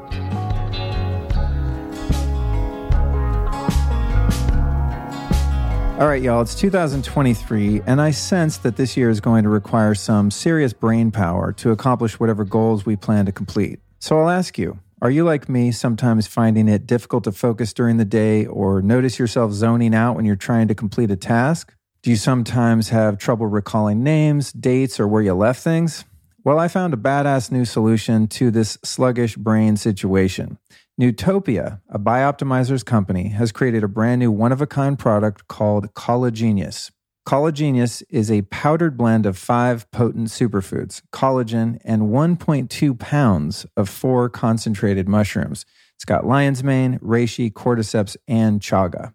And let me tell you, this cutting-edge blend is a powerful way to rebuild your brain and rewire it for maximum energy, focus, and performance in less than 30 days. Now, I usually toss a scoop in my morning smoothie, or for a more potent blend, I sometimes mix it with my morning coffee to transform it into a delicious mood-boosting mocha. But no matter how you take it, it's going to light up your brain just like it does mine. For an exclusive listener offer, go to newtopia.com/LukeGenius and use the code Luke10 during checkout to save 10%. Again, head over to newtopia.com/LukeGenius. That's NOOTOPIA. And there's no risk to try it because you're protected by a 365-day full money-back guarantee. So go score some Collagenius now. Your brain will thank you later.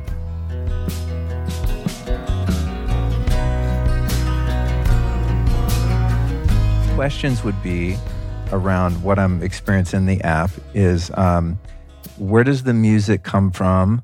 And how did you guys figure out how to do the sequencing of breath? Something I found unique about it, in contrast to past breath work that I've done, is there's a lot of variation. There's like, there's the inhale 12 and then exhale 15, and then it jumps to like 2 seconds in, 2 seconds out. And there's all these kind of different changes that seem to be ubiquitous throughout the few journeys that I've tried. So who's doing the music? How'd you guys come up with like how to do the breath work?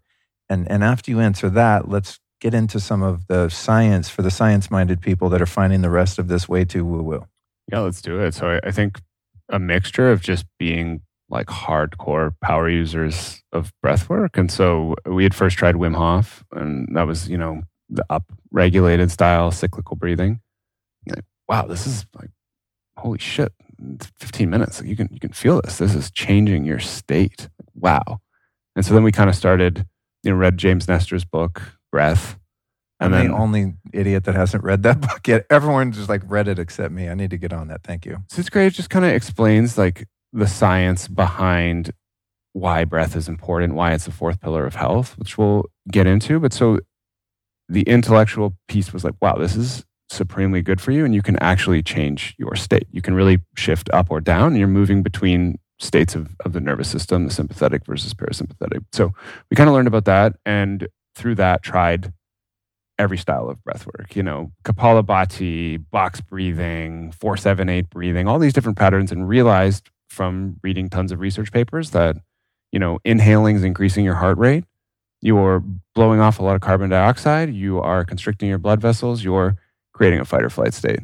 Long, slow exhales deep into the bottom of the lungs, creating parasympathetic rest and digest state. So everything came from, okay, you can go into fight or flight, you can go into rest and digest. So when we create a session, it's like, well, what are we trying to do here? If we're trying to sleep, long, slow exhales, a lot of breath retentions, slower and less inhale. So maybe you inhale for 3, exhale for 8. And so very basic principles. I'm doing those right now, by the way. Yeah, it's beautiful. So that was like, okay, well, if we're going to do a sleep or some type of down-regulated emotion, great. Then on top of that, we started layering in, asking customers, hey, what do you want? Some people would say, oh, we want the deep psychedelic ones. Okay, great. We know that that's going to be, 40 minutes to an hour to kind of create a turnoff of the default mode network, the part of the mind that's, always on with judgment. Like you're actually physically turning that off by slowing the oxygen absorption into the brain. You're sending signals to the limbic system. You're reducing your sense of self, your sense of memory. So you're creating not quite psychedelic, but similar state. And in that state, you're processing emotion. So it's like, okay, well, what emotions could we process? Anger, grief, shame. So we'll listen to our customers. Someone will say, oh, I'm really struggling with anger. I just got out of a breakup. So we have on cutting the cord for breakup. So the goal was to combine breathwork patterns, which we knew through the science, with incredible music. So the music, we partner with DJs or use royalty-free libraries. And Harry's a producer. He's a magical being that does all these things. But so he'll sit there, and once we've decided on the breath pattern, the emotion, we'll then talk to therapists about what is the language here. So is it, there's one with an amazing inner child release. There's another about forgiveness. And we use technical exercises that therapists will use. And so it's a combination of the breathing patterns, the visualizations, and the language, and the music. And the goal was let's not make it like a meditation. Let's make it like your favorite song on Spotify, where it's you're doing third eye. It's kind of like you're listening to a dope set. There's another one on there called Roller Coaster, and the DJ is this person, Flying Colors, who's a Burning Man DJ. And he made that custom set. And in that one, instead of the standard breathing patterns, we were like, let's design the breath to the music. So sometimes it'll be in 12, out 6, because the music demands it. And so it makes it more every session is a work of art. So it makes it entertaining. I'm fucking listening to this wicked set. I'm breathing to it. I'm creating a state change. Oh shit, that's what happens when I go to a nightclub. So it was really thinking through a combination of science, music, visualizations, and language to be able to help you shift your state 5 minutes, 10 minutes, 15 minutes, whatever you need. That's really interesting about the language of working with therapists, because I have also noticed, and I don't know, maybe it's just my judgmental, critical mind, but when it comes to music, I'm super critical, very picky music person. Of course, I think the stuff I like is the best. Probably isn't to you or anyone else, but to me it is. So the music's really good, but also I think a couple days ago I did the affirmations one. Mm-hmm. And I put it on. I was like, affirmations, basic, I'm like, what am I going to learn from this kind of, not going into it with a negative mindset, but not really high expectations. Yeah. Affirmations, I get it. But I think because I was in such a deep state from the breath, and I was also, I think pretty much every time I've done it, almost every time has been under the Lucille light, which is a show I've done in the past. We'll put the Lucille light episode in the show notes again at, lukestory.com/Robbie. But I'm in this really transcendent experience. And then those affirmations were actually very meaningful and things that I would work with outside of an app. I mean, this is language that I understand and use. And I didn't find it to be corny at all. You know what I mean? Sometimes, I don't know, you're in a yoga class, right? You travel to a small town. It's some mom that went to a yoga teacher training 2 weeks ago and is guiding you through something. You're kind of this is kind of campy or corny or not that deep, or just you don't relate for whatever reason. And I was pleasantly surprised that element, the actual words chosen, the dictates of, say this inside and stuff, are actually very deep and profound, including the one that I did last night, Allison's had this cedar fever thing that we heard about in Texas and have yet to experience. But unfortunately, she's had this thing going on for the past week. So doing breath work has not been on the top of her agenda. But I coerced her into doing it last night in anticipation for our interview. So we did the 30-minute, what was it? I took a note of it. The couple's energy, right? 30-minute thing. And she obliged. And the prompts in it were so beautiful that at the end of it, dude, I mean, I'm generally more emotional than she is. I was like bawling, dude. We're laying together, holding hands. Oh, I love you so much. But a lot of it was from the breath, but equally so from the prompts. I mean, these are things that I want to think about, moments in which I experienced kindness or love from her, and like thinking about those and actually having the practice to go, wow, this person really does love me. And here are all the instances that I have in my memory bank that I can pull up and actually re-feel those. It was really beautiful. However, during the experience last night, our little dog Cookie there, that I think is probably out of the camera's reach, was laying right there under the table. And right when we started doing the deep breathing, the inhales, she ripped the gnarliest silent but violent fart. And it was actually hilarious because we both at the same moment were like, fucking Cookie, And I realized maybe sometimes, the dog should have her own space in intimate moments like that. But yeah, it was hilarious. So in 30 minutes, we had like laughter, tears, depth, deep intimacy with the eye gazing portion. That was another part of the prompts that were really beautiful. It's like we do that, but we're not necessarily going to just do that on a Tuesday night unless I'm like, hey, in a half an hour, can I borrow you? Let's have a little 30-minute experience, So I like the intentionality of that, especially doing it with a partner. That was really cool. So those are some of my, my personal anecdotal experiences thus far. I'm a huge fan. I'm super into it. Not just saying that because you're here, but it's very cool. Aside from your own journey that you've expressed here today, what sort of transformations have you seen with other people, in your space in Toronto, or reflections from people using the app? Like what kind of crazy stuff are you seeing from people in terms of emotional breakthroughs and things of that nature? It is insane. Like I never would have expected this in my wildest dreams. It's at a point now where I'm getting 2-3 messages a day, or our team is, the reviews, even if you look at the physical space in Toronto and go through the reviews, it's just every single one, the crazy people are saying like, hey, I haven't cried in 10 years. This was the first time I felt safe enough to like release emotions. We had one that stuck with me from COVID, was a woman who's so scared and isolated. She would not even go to the door to get her Uber Eats, would wait 10 minutes until the person had left. And she said doing these deeper sessions every week for 12 weeks, she was able to overcome her fear and start to go back out into society. App at home? Using the app. Things for like, chronic fatigue syndrome, people being completely healed. Like we launched in January. We're like, you know what? It's really hard to do a cold plunge. It's not for the mainstream. It's like fantastic, but it's hard. So let's just make it fucking easy. And the other thing, it's not that fun. Like you're in there for 3 minutes. You're kind of sitting there waiting, mastering your breath. You feel great after, but why is it not guided? And so we spent some time, designed 31 sessions with breathwork in the cold. You listen to amazing music, and we just made it free. We just said, you know what, we're just gonna make this free for anyone who ever wants a free month of the app. It's called the Play It Cool Challenge. It launches, no money on marketing. We just kind of launch it. We're like, hey, this is a free thing. You want to learn to cold plunge? Here it is. So many people sign up for it on New Year. And we launched it like 2 days before New Year's, no planning. Breaks our website. Like hundreds of people join this WhatsApp chat from all over the world. So I'm looking at like, who are these people? Like Italy, Kenya, Dubai, like, all over Canada, the US. And I'm like, it's so cool because people are just, plungers are nuts. They'd love it so much. They're so passionate, but they're doing it alone in their little ice hole. And there's not really a community of plungers that's global. And so we just kind of put this thing out there for free.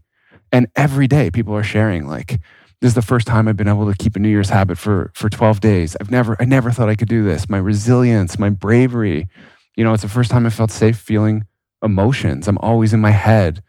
So, it just makes me feel so good, man. Like really to see something like that, put it out and have people like what you build and say like, thanks, like you're making a difference, So those are, I think it's changing lives. Like to see a lawyer come out on a Monday night, do a loving kindness class, talk about the enemy he felt in his dad, start crying in front of a group of like 40 strangers. Like where the hell does that happen? That's so cool. God, what a cool job you have. I mean, I do too. I'm very grateful to share people like you with the world. There's going to be people listening to this that some will be very experienced in these realms and some have never heard of any of this, and they're going to, oh, by the way, that's a good opportunity. You guys gave a great offer here and I'm going to throw that in. I'll probably have put it in the intro, but just before I forget, if you guys go to othership.com/Luke, you can use the app for 14 days for free. Thank you for that. I have a sense. How much is the app, by the way? Because you guys gave it to me for free, but for a normal person that doesn't have a podcast, how much is it? Yeah, it's $128 for the year. Wow, not bad. I think, is that less than Netflix or on par? Yeah, it's about the same. Okay. I'd say if you can't, well, get your 14 days for free at othership.com/Luke. I bet if I don't have the discipline to do this, but I think if one were to cancel Netflix and just do this, their life would probably be a lot better. But maybe some people can afford both. Yeah, we look at it like, one, if accessibility is an issue, DM us and we can figure something out. So we never want someone who, was like, hey, I want to use these practices. It's kind of, we followed Sam Harris. I always really respected how he did that. So DM us, with an ask and happy to figure something out. Cool. But two, the goal was, look, if you're doing one session a month, one of these deep dives, and it changes your emotional state, like what is that worth? $128 is half of a therapy session. So if you're using this even just once a month, like one of those couples energy date sessions once per month, we thought like the value was there. So the goal was like to make sure the experience is, yeah, there's the daytime 5-minute stage shifts, the getting to bed, which are great. But if you can do one of these deep emotional ones every once in a while, we thought like that would convey value to the user. Absolutely. I've been doing one every day, but I also, worked for 52 years to create a life that gives me an hour in the morning where I can really get myself in the state that is necessary to do all the things that I want to do. Not everyone's in that position, but that's another thing that I think is cool about it. If your life at the moment doesn't account for an hour in the morning to like be your best self, do 10 minutes. Whether you're using like your app or any kind of breathwork practice, Wim Hof, whatever it is, because now we know the science on this is universal to human beings, the way that we breathe, you're going to have an impact on your life that's positive, just period. There's no way to do this, no matter how you do it, without having something good happen, So I want to encourage anyone, especially people like me that have a difficult time finding the discipline to really go deep on their own. I have the discipline to do some breath work pretty much every day for a long time now, but I'm not going to do an hour on my own. It's not going to happen. I might set that intention, but no. Yeah, the times I do the hour is with friends. And so what it's become is, 10 friends come over and we're partying. And that's the way we party is we put it on speakers blasting across the house. We lay down, do 1 hour of breath work, and that replaces the bottle of wine or the drugs. And it's kind of like an exciting thing to do. That's actually a really good point because we've just been busy kind of moving into our house. So we haven't invited many people over and are just kind of being hermits for whatever reason. It's what feels good. But I had the thought, once we got a little more settled, I thought, man, we should hire I have a lot of friends here that are breathwork practitioners. We could, beg one of them to come do it or pay them to do it or something and, set up the living room down there and have like a breathwork night. And I'm like, sounds hard to put it together. But I just had, I could put your app on and crank it on the whole house system and just blast it and invite some homies over to the loft. And you don't need a facilitator because you guys are doing that for us. That's a great idea. I like it.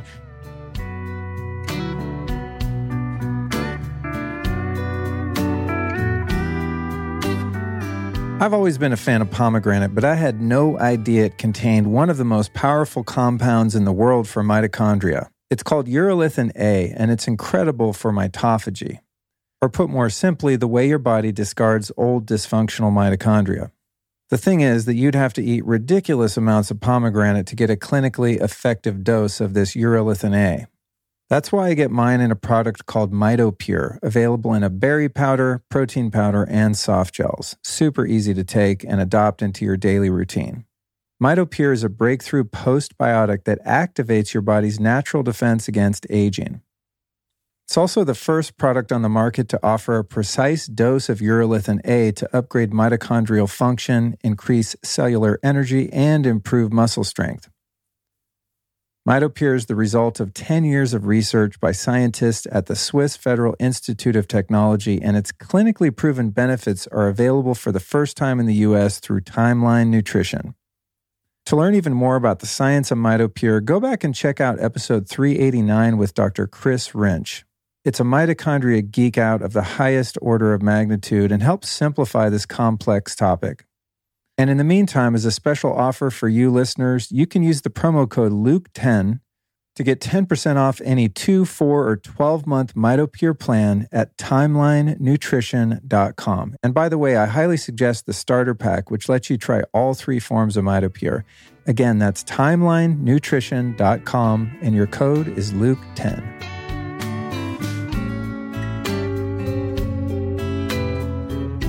All right, so last thing I want to cover here is, what's your absolute stretch vision for what you're doing with Othership? Like, give me, in 10 years from now, what does this look like for you if everything goes according to your plan? Yes, I think the 2 big problems we want to solve is, I'm a standard person. I don't know anything about this. So I'm not into spirituality. I don't do yoga. I don't do meditation. I'm unhappy. I don't really know why. I don't know what tools I have. And this is, 95% of North Americans. Like, I'm struggling, okay? And I know there's these amazing tools like psychedelics and meditation, but the prep of the friction to get to them is just too hard.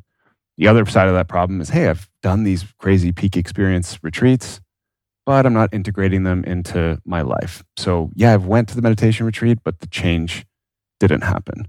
So I want to solve that problem to help the average person who's unhappy and overwhelmed come into a more happy place where they understand, process their emotions, and do it in a way that's accessible. So what does that entail? It entails, in 10 years, an Othership in every major city. And that Othership, that bathhouse, is like the atomic unit, the hub, where you go weekly, you meet your friends, you hang out there. It can be socially, you do your emotional classes that we talked about. Then you have the app that you use at home. So you can use that daily, for 5 minutes, just to improve your breathing patterns, improve your emotional awareness and regulation. And then there's a bit of a deeper process. So there's 2 things I really want to build in the future. One is a kind of like a pilgrimage. So when you have 50 studios and 1 million customers, once a year you have a 5-day kind of a music festival meets Tony Robbins. And so, it's, you go and you meet all the other hardcores that are using the product, and you have this thing that's kind of, it's super fun, but there's some work. And so at night it's a party, but in the day it's personal development. It kind of gives you that thing to look forward to. And then I would love to introduce groups. So something we're thinking about is, you've come to the space 10 times. One of the biggest problems outside of this prep and integration is loneliness. So I don't know if you heard the stat, but what do you think the average close friends, the number of close friends that the average North American has? 3.8. So most people out there don't even have a single person to share their problems with. And we feel more isolated than ever. And it's become, everything you can do can be done from your phone. You don't need to be in community the same way you used to. Jobs are changing. Everything's remote. So, it'd be really nice. There's people that come that are lonely. They're looking for a friend group. So you start coming to the space. You've come 10 times. You get a message, say, hey, do you want to join a group? And that group includes once a week, like a Zoom check-in with your group, once a week an Othership session, and then a retreat.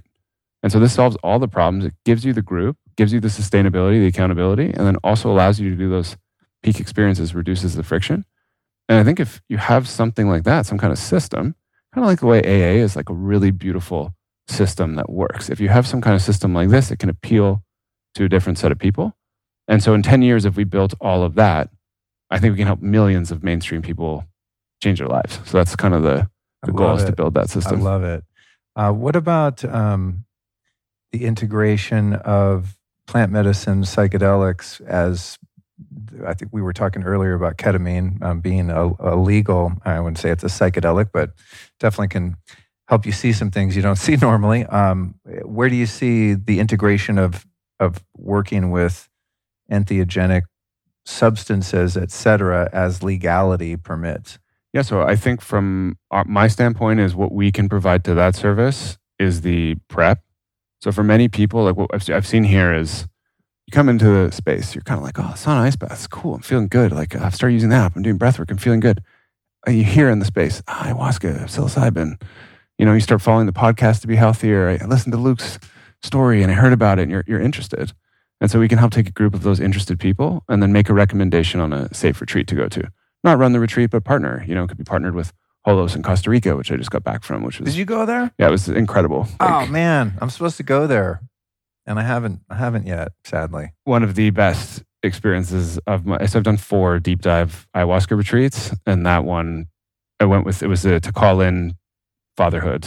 So I went with 15 of my... Ayahuasca for me has always been super hard, dramatic, deep, dark, letting go of traumas. And this one I went with 15 friends, my sister, my family, all the best people in my life who are going to be around my son with the idea of, hey, I'm transitioning into a new form of life. I want to call it in. And instead of shriveling in the corner, scared and, struggling, I asked for help and my friends would come over and hug me during the ceremony. And it was just, the nature was incredible. Wow. So partnering someone like that who's an expert, that's not our expertise, and sending a group of people in the same city to go. And then when they come back, also providing the container so they continue. So one thing that was cool about that ayahuasca doing with my friends, the other ones I've been to, you really get close in these 7-day, 10-day retreats. And you're like, wow, we're going to be friends forever. And then the WhatsApp chat for 1 month is pretty poppin'. Then 3 months later, then 1 year later, I don't even remember the names of the people I did the first ayahuasca with. And so wouldn't it be great if you did it with people from your town and then had a space to go to that was geared for transformation? So I don't see us providing psychedelics, but I see us working with providers to provide everything around it to make the change stick. That's awesome. I mean, I can't think of a better integration than community, hot, cold, breath. I mean, that's it. That's the winning formula. Wow, very cool, man. Well, I wish you the best in your endeavors. Very happy to support what you guys are doing, especially the move to Austin. That one, selfishly, I'm most excited about. Until then, I'll use the app, and God forbid I ever have to go to New York City. But if I do, an Othership there will make it a lot better. God bless everyone that still likes New York. I just don't like cities in general, Austin included. So I don't live down there where all the people and 5G towers are. One last thing I want to ask you, actually. Do you have any apprehension about building brick and mortar businesses in light of what we just went through with all these draconian lockdowns and stuff, which from my purview seem to be much more extreme north of the border in Canada? I mean, I'm sure you guys have talked about that. I mean, what happens if they're like, oh, hey, there's a new thing and we're shutting everything down? Yeah, we're bankrupt. So yeah, the COVID, the first vaccine came out and we were like, looks like this is going to end. You can kind of get the sense, we look to the UK and we were like, let's roll the dice. People need this. They want it. Fuck it. Let's go. It's important. And so we signed the lease, put our own money into it, took the plunge, literally, and opened. And now it's just fuck that. We made something that's fucking awesome. We want to give it to people and we're going. And yeah, if another pandemic hits, we're bankrupt. And that's just is what it is. The fact. But people need in-person experiences. Nobody wants to be digital everything. It sucks. Just think of the, and I don't want to go down this rabbit hole because we're out of time and we got lives to live and everything. But one of the saddest things about this whole era for me has just been how many people have been forced into isolation and how much suffering that's caused and how much how much more people are prone to illness of all types, viral in nature or not, when they're not moving their body and breathing and getting hot and cold and eating healthy food and having community. I mean, it's if you wanted to make a populace really sick, the very best way to do it would be stop them from going to gyms and, church and all these just things. Being alone, the study just came out. Oh my God. Loneliness has the same impact on inflammation in the body as smoking 15 cigarettes a day. Really? That's a real thing? Real stat came out, Cigna health study a couple years ago. That's insane. The fact, and it doesn't mean that you're around people, it's that you feel a lack of meaning and connection in your life. And so for COVID, you put people alone. That's a form of torture. And for me, like, let's open. And I don't know. Yeah, this is probably a longer topic for the last question, but I don't think people are going to accept something like this again. It's different. It's like, hey, we did this before. It didn't work. Now you're facing. That's a good point. Yeah. All these, people just don't want that. So we're taking the risk. And good for you, man. Good for you. I encourage all entrepreneurs in the wellness space to follow suit. I luckily had a podcast, and people that I interview aren't generally afraid to breathe each other's air, even in the middle of whatever that was. But I stopped doing public speaking, and if that had been like my main source of revenue and all that, it would have been devastating. Thankfully, I was kind of relieved actually. Now that you can go do that again and events are happening, I actually don't really feel like doing it. I kind of got used to not going out and traveling and doing talks and stuff. I enjoy it, but like the time to get there and all the stuff that goes into it's kind of pain in the ass. But man, I felt for people that make a living doing live events and stuff. It's just brutal, especially those people that are doing things like you are, that are really supportive to people's emotional and mental and physical well-being. It's like, man, if we're going to shut anything down, how about not that? You know what I mean? Shut down bars. I don't, maybe not that either, because that's medicine for some folks too. But anyway, congratulations on your success. I wish you much more of it. And I can't wait for hopefully thousands of people listening to this podcast over the next few weeks to check out your app. And if they're in Toronto or in the future, New York City, to come see what you guys are up to, man. It's really, really cool. Thanks, Luke. I appreciate it. Just inviting me to your house, putting something together to make me feel less nervous before we start. I thought it was really thoughtful. It was beautiful to meet you in person. So I really appreciate it. Likewise. And I think I'm going to adopt that, put people on a little 10-minute journey before we sit down. Anyone that's willing, at least, which hopefully most of them will be. Yeah, you were my beta test. And you were, by the way, very coherent and present. You didn't seem too spaced out or anything. So apparently it works. Awesome. Thank you. Well, that right there concludes this week's journey, my friends. Thank you for spending your valuable time with me and my new friend, Robbie. And I hope that you had as much fun as we did. Now, the only part you missed was the Othership breath and ice bath session we did after the recording. It's always great to get to know people in the interviews, but it's a whole different experience to lock eyes and breathe together in a Morosco Forge freezing ice bath afterward. And that's exactly what we did. It was really fun to conclude our time together in such a meaningful manner. But fret not for missing that part of the show, because you can go to othership.us/Luke right now for 14 days of their Breathwork app for free. And I highly recommend checking it out. It's pretty cool. And if you dig it as much as I do, make sure to take advantage of their exclusive Lifestylist listener offer to get 25% off the annual subscription. And here's the link for that one. It's lukestory.com/Othership. And of course, all of those links can be found in the show notes on your podcast app as well. Okay, on to the next one. This Friday, we'll drop another solo cast Ask Me Anything episode where Bailey poses questions to me taken from the Lifestylist Podcast Facebook group. This will be episode 460. We chat about a lot of topics, including how to unvegan yourself, probiotic scams, home ozone therapy, and myth-busting earthing and grounding. Then next Tuesday, we're back with another guest episode. That's number 461, Quantum Upgrade, charging your health, home, and happiness with Source Energy. That one features Philip from Quantum Upgrade and Ian Mitchell from Wizard Sciences.